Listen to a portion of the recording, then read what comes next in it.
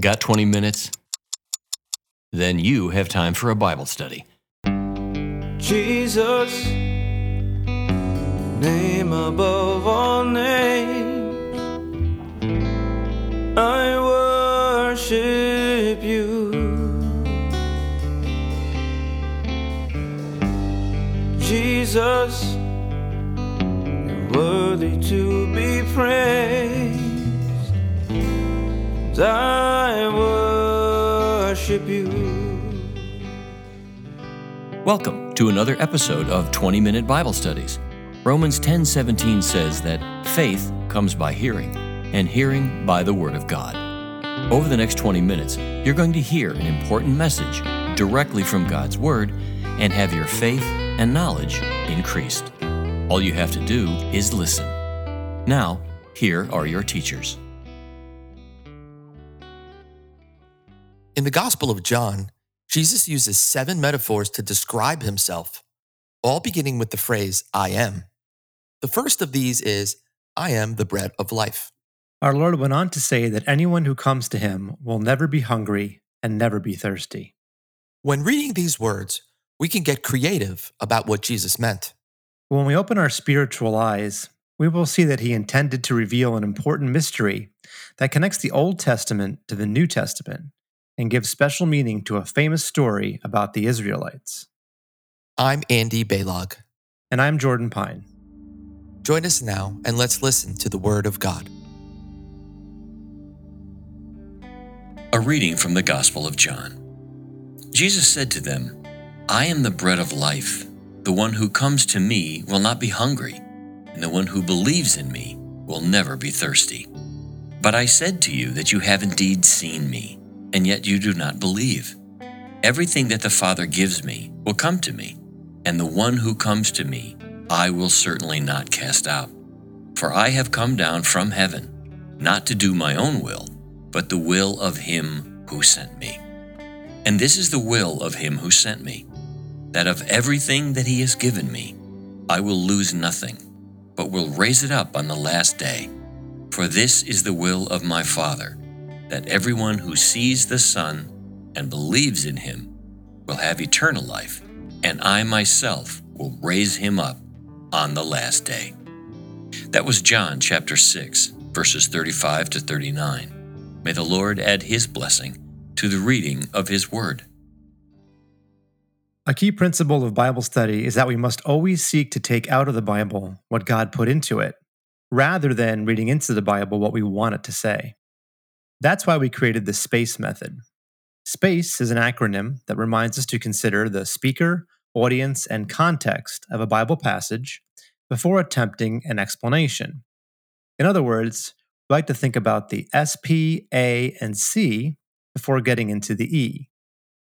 Now, the speaker here is Jesus, the Messiah, the promised eternal King of Israel, and the one whom the prophet Isaiah called Emmanuel, meaning God is with us. The audience is the crowd, and we see that in verse 24, which says, So when the crowd saw that Jesus was not there, nor his disciples, they themselves got into small boats and came to Capernaum looking for Jesus. Andy, who exactly was this crowd? So, Jordan, the crowd here is a large group of Israelites that were following Jesus because they were led by God to believe in him. Now, it's probably key to remember that these were Jews, these were Israelites, these were not outsiders or Gentiles. Because at the time, as we learn in the Bible teaches us, Jesus teaches us that salvation is of the Jews, and you could read about that in John chapter 4. And also another quick point before we go on, I just want to discuss that at the time, it was Israel who had the opportunity for salvation, to receive their Messiah. And what God was looking was for a national repentance from this group. So a little different from what we have today. We have individuals being saved, as part of the body of Christ. But as a nation, this is Israel, and we're seeing the beginning of them starting to follow and to see if Jesus was truly the Messiah. Thanks, Andy. And then moving on to the C of the SPACE acronym, the context, this is really the key to understanding this entire passage. Never read a Bible verse, as Greg Kokel of Stand to Reason likes to say. Instead, he says, always read a paragraph at least. As we mentioned, many read John 6:35, where Jesus says he is the bread of life, and those who come to him will never be hungry or thirsty. And they go off on some creative explanation of what Jesus meant by these metaphors. But when we open our spiritual eyes to the context here and read our Lord's comments from the paragraph that comes before he said these words, our Lord reveals an important type or foreshadowing symbol that connects the gospel with the history of Israel. Let's go back in John 6 to verse 26 and read about this. Our guest reader today is JP. John chapter 6, verses 25 and 26. And when they found him on the other side of the sea, they said to him, Rabbi, when did you get here?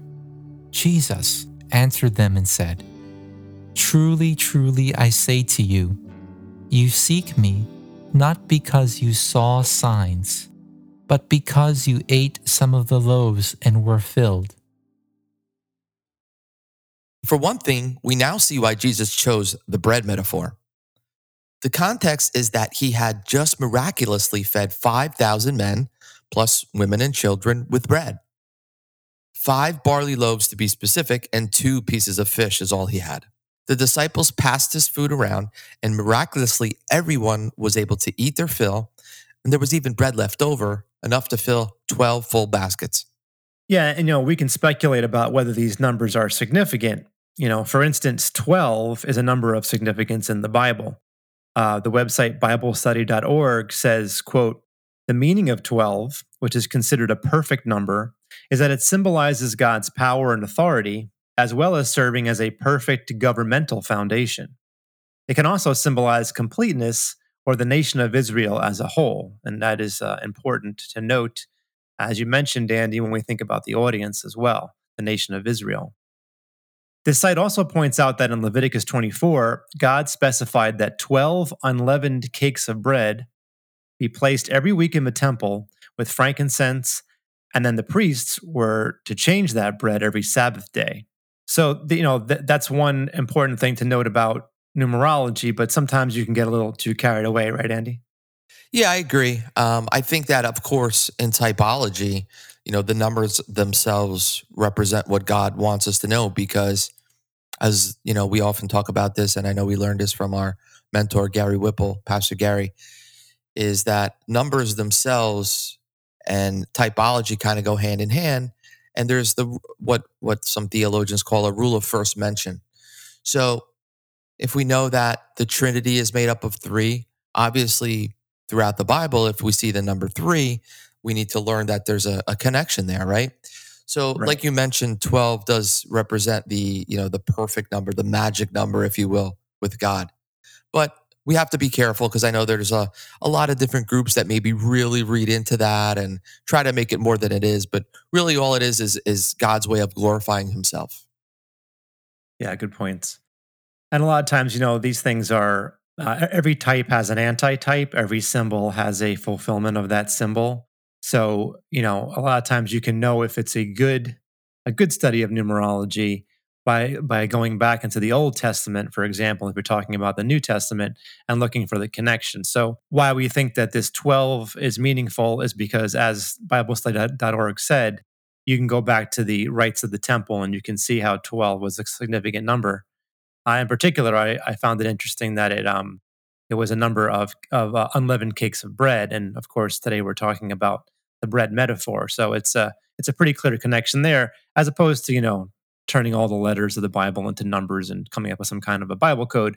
That's where it gets a little too crazy, and you need to probably stop and realize you're outside of Scripture.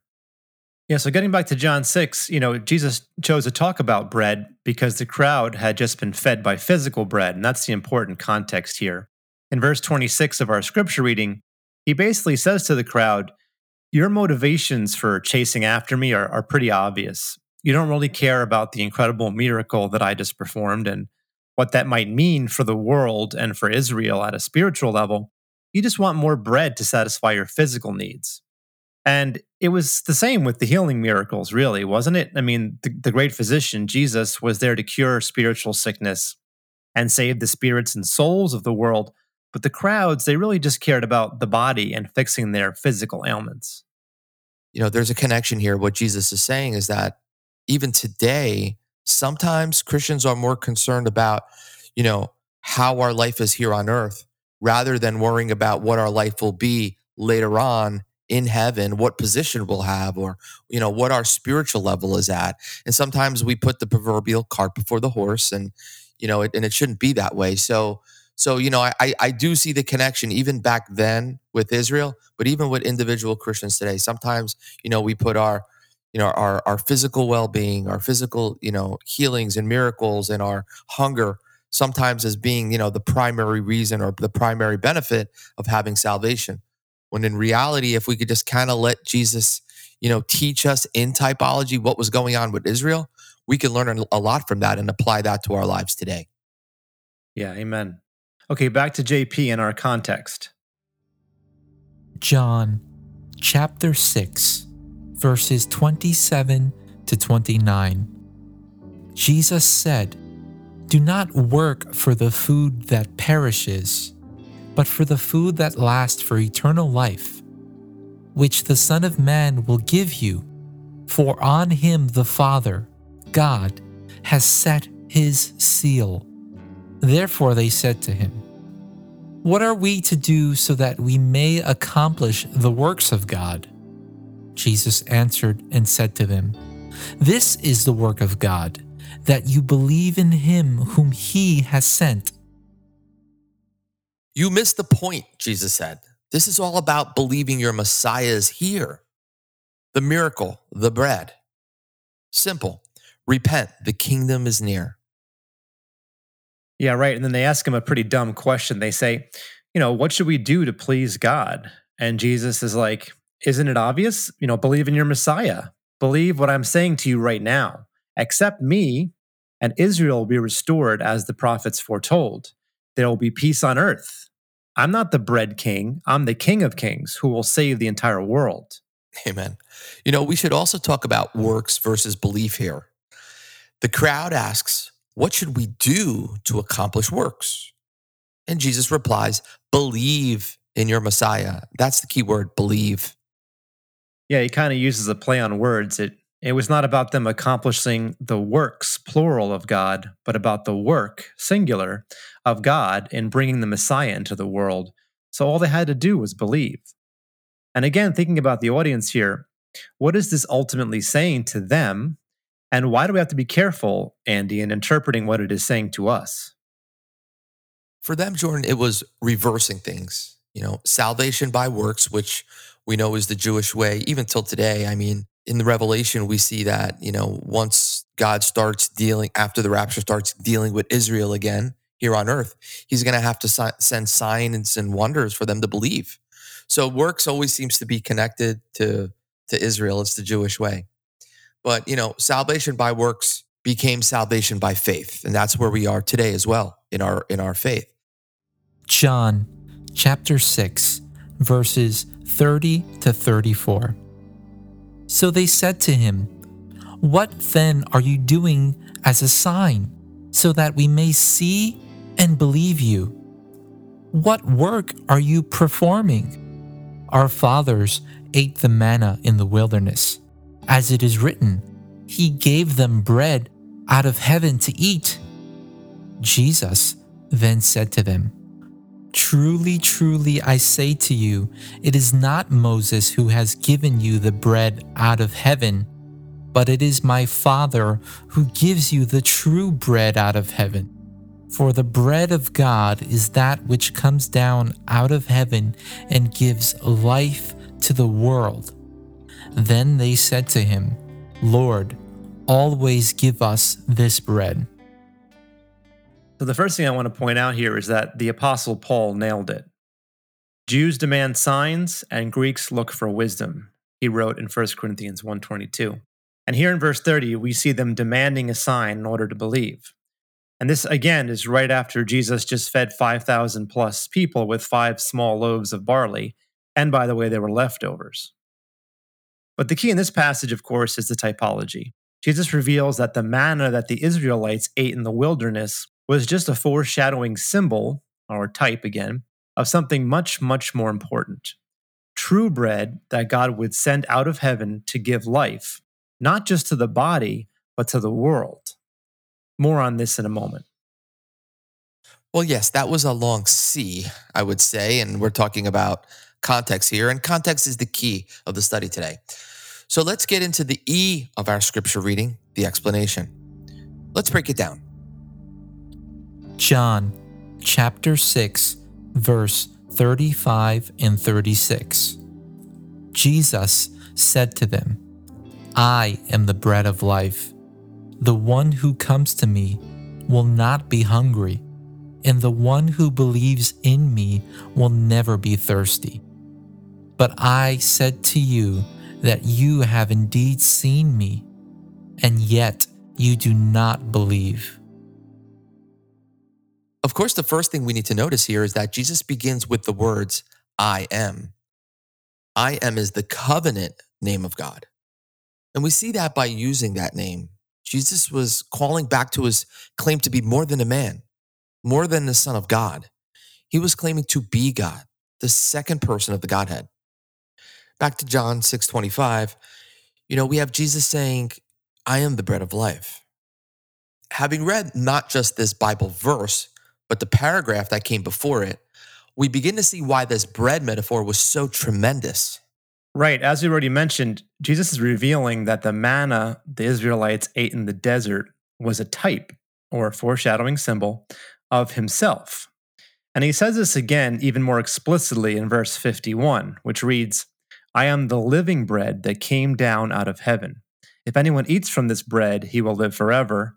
And the bread which I will give for the life of the world also is my flesh. Back to verse 35, after Jesus reveals that the manna was a type of himself, he also connects himself to another type from that time. What is that type, Andy? Well, Jordan, I'm sure that most of our listeners today should be a little bit well-read and versed in some of the typology of what Jesus represented in the Old Testament. And we would be remiss not to remember that he is considered the rock. And if we look back in the Old Testament at the treks of the Israelites as they meandered throughout the desert, led by Moses, of course, we know that there was a rock that followed them wherever they went. And that as long as they spoke to that rock, water would come out. And of course, we know that even in the New Testament, Jesus is spoken of as the rock of our salvation, the great cornerstone of the church. John chapter 6, verses 37 and 38. Everything that the Father gives me will come to me, and the one who comes to me I certainly will not cast out. For I have come down from heaven, not to do my own will, but the will of him who sent me. Jesus says he came not to do his own will, but the will of God. Yet we just showed Jesus is God. Don't these two ideas sort of contradict each other, Andy? No, absolutely not. I mean, it's a mystery that I truly know that it was not designed for us to understand. Will we understand it one day in his presence? For sure. I mean, we'll see God for who he truly is. But what we need to do is just believe and have faith and trust the word and trust that this is what God is teaching and he's trying to portray for us to understand. Yeah, you mentioned the word mystery, which it is, because when you try to comprehend the fact that Jesus was fully man in submission to God, while at the same time being fully God and part of the Trinity, the second office of the Trinity, as you mentioned, it really is hard to wrap our human brains around it. And I agree with you, Andy, that maybe hopefully one day when we are with the Father, we'll begin to understand some of these deeper truths that really our human minds just can't seem to get. It is beyond us in some ways. Okay, and now here's JP again with our final reading. John chapter 6, verses 39 and 40. And this is the will of him who sent me, that of everything that he has given me, I will lose nothing, but will raise it up on the last day. For this is the will of my Father, that everyone who sees the Son and believes in him will have eternal life, and I, myself, will raise him up on the last day. These verses offer more support for the doctrine of assurance. We see echoes of what Jesus would say later in John chapter 10, that once we are saved and in his hand, no one can snatch us from it. Why? Because we are in God's hands. Jesus is God. He's God the Son, and no one is stronger than God. And that, of course, includes us. We are not stronger than God, so we cannot cause ourselves to lose our salvation. Yeah, that's a great point. And verses 39 and 40 also represent support for the doctrine of the resurrection, which was somewhat controversial in that day. For instance, Mark 12:18 tells us the Sadducees did not believe in the resurrection of the dead. That's why they were sad, you see. I like that one. That's an old Pastor Whipple joke. Joking aside, they once tried to trick Jesus with a complicated question about whose wife a woman would be at the resurrection if she were married 7 times. And our Lord reminded them that there will be no marriage at that time. So the question was kind of moot. And then he went to the heart of the matter. He argued that the fact of the resurrection is plain in the scriptures. When God appeared to Moses hundreds of years after Abraham, Isaac, and Jacob were dead, he said, I am the God of Abraham, the God of Isaac, and the God of Jacob. And then Jesus says, he is not the God of the dead, but of the living. Finally, we should talk about a key part of verse 40. Jesus says, everyone who sees the Son and believes in him will have eternal life. Wait, hold on. Did Jesus just say you have to see him in order to be saved? Yeah, but he wasn't being literal in that sense. He meant seeing with spiritual eyes, not physical ones. He meant it in the sense of to see him for who he is, the Messiah, the salvation of the world, the only way to the Father. And then Jesus says they must believe as well, meaning to put their trust in him. That's the sense of the original Greek word there. So we could summarize as perceive and believe, and you'll have eternal life. That said, we must also look deeper at the true meaning of eternal life. In the original Greek, it translated more like Aeonian life or eon lasting life. And we've spoken about this phrase before, but briefly, it is typically translated as an unbroken age or eternity, but an eon is also a period of time, an age that does have a beginning and an end. In genealogy, for example, eons are long periods of time that are further divided into periods, epochs, and ages. The Greek word used in John can have a similar meaning, and when we put what Jesus is saying in context, we have some evidence that he may not have been talking about an everlasting age. Remember the audience again. Jesus always spoke exclusively to Israel as part of his ministry, and he had a central theme, which was repent because your king is here and his promised kingdom is near. In that light, eon or age-lasting life directly connects to the literal earthly kingdom that our Lord was announcing and that he will establish on the earth. Well said, Jordan. That's 20 minutes, and that is our lesson. Until next time, we leave you with the words of the Apostle Paul. Grace to you and peace from God our Father and the Lord Jesus Christ.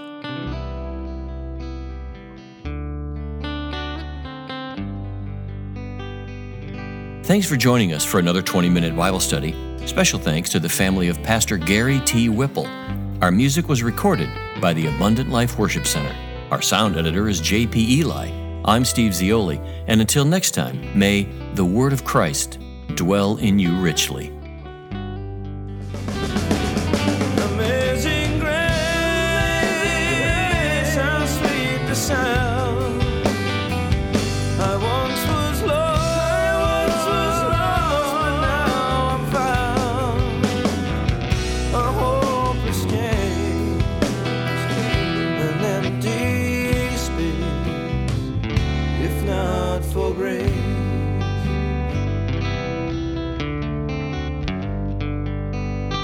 All rights reserved. Mysteries of the Kingdom Incorporated.